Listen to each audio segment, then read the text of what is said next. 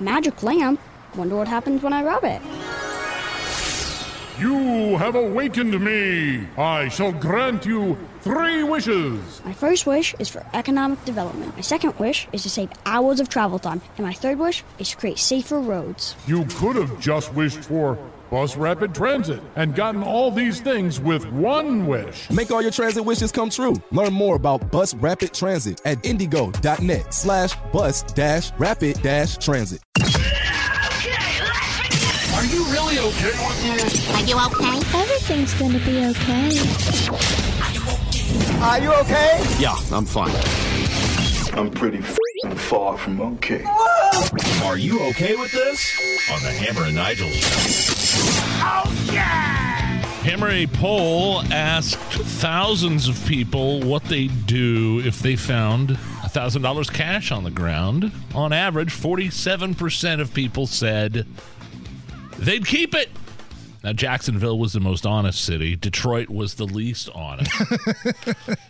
Indy came in 32nd with that same number. 47% of people in Indiana said they would keep the $1,000 if they found it on the ground. Are you okay with this? Yes, I am okay with this because let's be honest.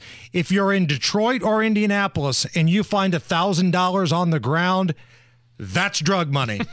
There's no doubt in my mind that's drug money. And I have no problem spending money that was normally going to go to some fentanyl dealer on a 5-leg parlay that I'm going to play this weekend. It's free money. No, I have no problem with it at all.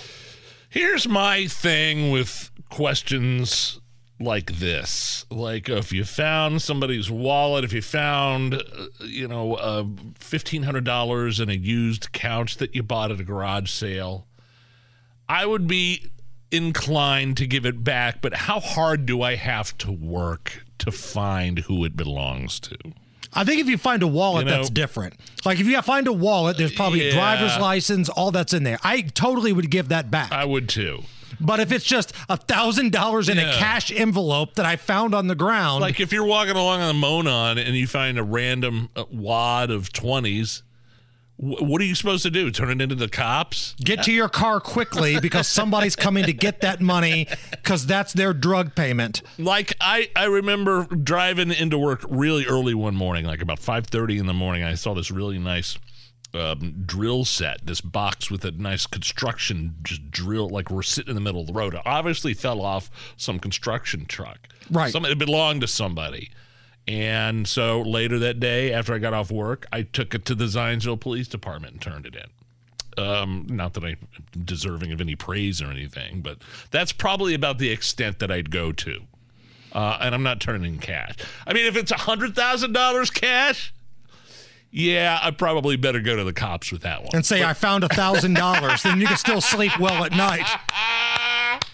Have you ever found money before? Have you ever picked up money? Nothing like I that. found somebody had dropped some money in the parking lot of Kroger, and it was like $100, all in 20s. And I thought, all right, this is in a parking lot of a grocery store.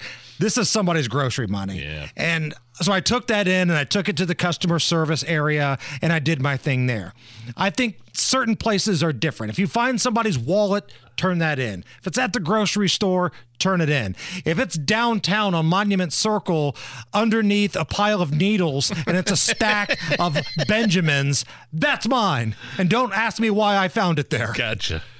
Okay, come on. What do we have next? Oh, let's talk about George Santos. This idiot's now on Cameo. Where was he for prices? Cameo prices, right. John Fetterman pays $343 for George Santos to unknowingly troll indicted Democratic Senator Bob Menendez in his first day on Cameo. He made it vague, and Santos did it. Are you okay with? Wait, what exactly is happening here? What? So Fetterman, to his credit, actually has been somewhat normal lately. He finds it ridiculous that the United States isn't all in on supporting Israel. And he also thinks his fellow Democrat senator, Bob Menendez, needs to be expelled from the Congress. Lots of shadiness with Menendez, for sure. So, look, hat tip to Fetterman. He thinks a Democrat, and he's a Democrat, needs to be expelled along with Santos. So in order to troll the guy that he thinks should be kicked out, he hired George Santos to read something very vague on Cameo. This is what Fetterman posted on Twitter. Quote, I thought my ethically challenged colleague, Bob Menendez, from New Jersey, could use some encouragement given his substantial legal problems. So I approached a seasoned expert on the matter and gave Bobby from Jersey some advice. This was the message that he gave Santos to record, but Santos didn't know that it was for Menendez. Hey, Bobby, look, I don't think I need to tell you, but these people that want to make you get in trouble and want to kick you out and make you run away, you make them put up or shut up. You stand your ground, sir, and don't get bogged down by all the haters out there. Stay strong. Merry Christmas. That's a strong troll by Fetterman right there. Are you okay with this? God, I can't believe it, but yes. How much was a cameo from George Santos? $343. $340. Jeez, I would have taken the under on that. You could have got 2.5 honky tonk mans for that price. Like, Jim Mora is only $50. You could have a series of Jim Mora messages where he's yelling at you, saying diddly poo and playoffs and all that kind of stuff. One message from Santos was $343. How much did we pay for Tanya Harding? I think it was around $200 for our old producer Kyle, his farewell gift at a night with WIBC. That's right. We had Tanya Harding give him a message.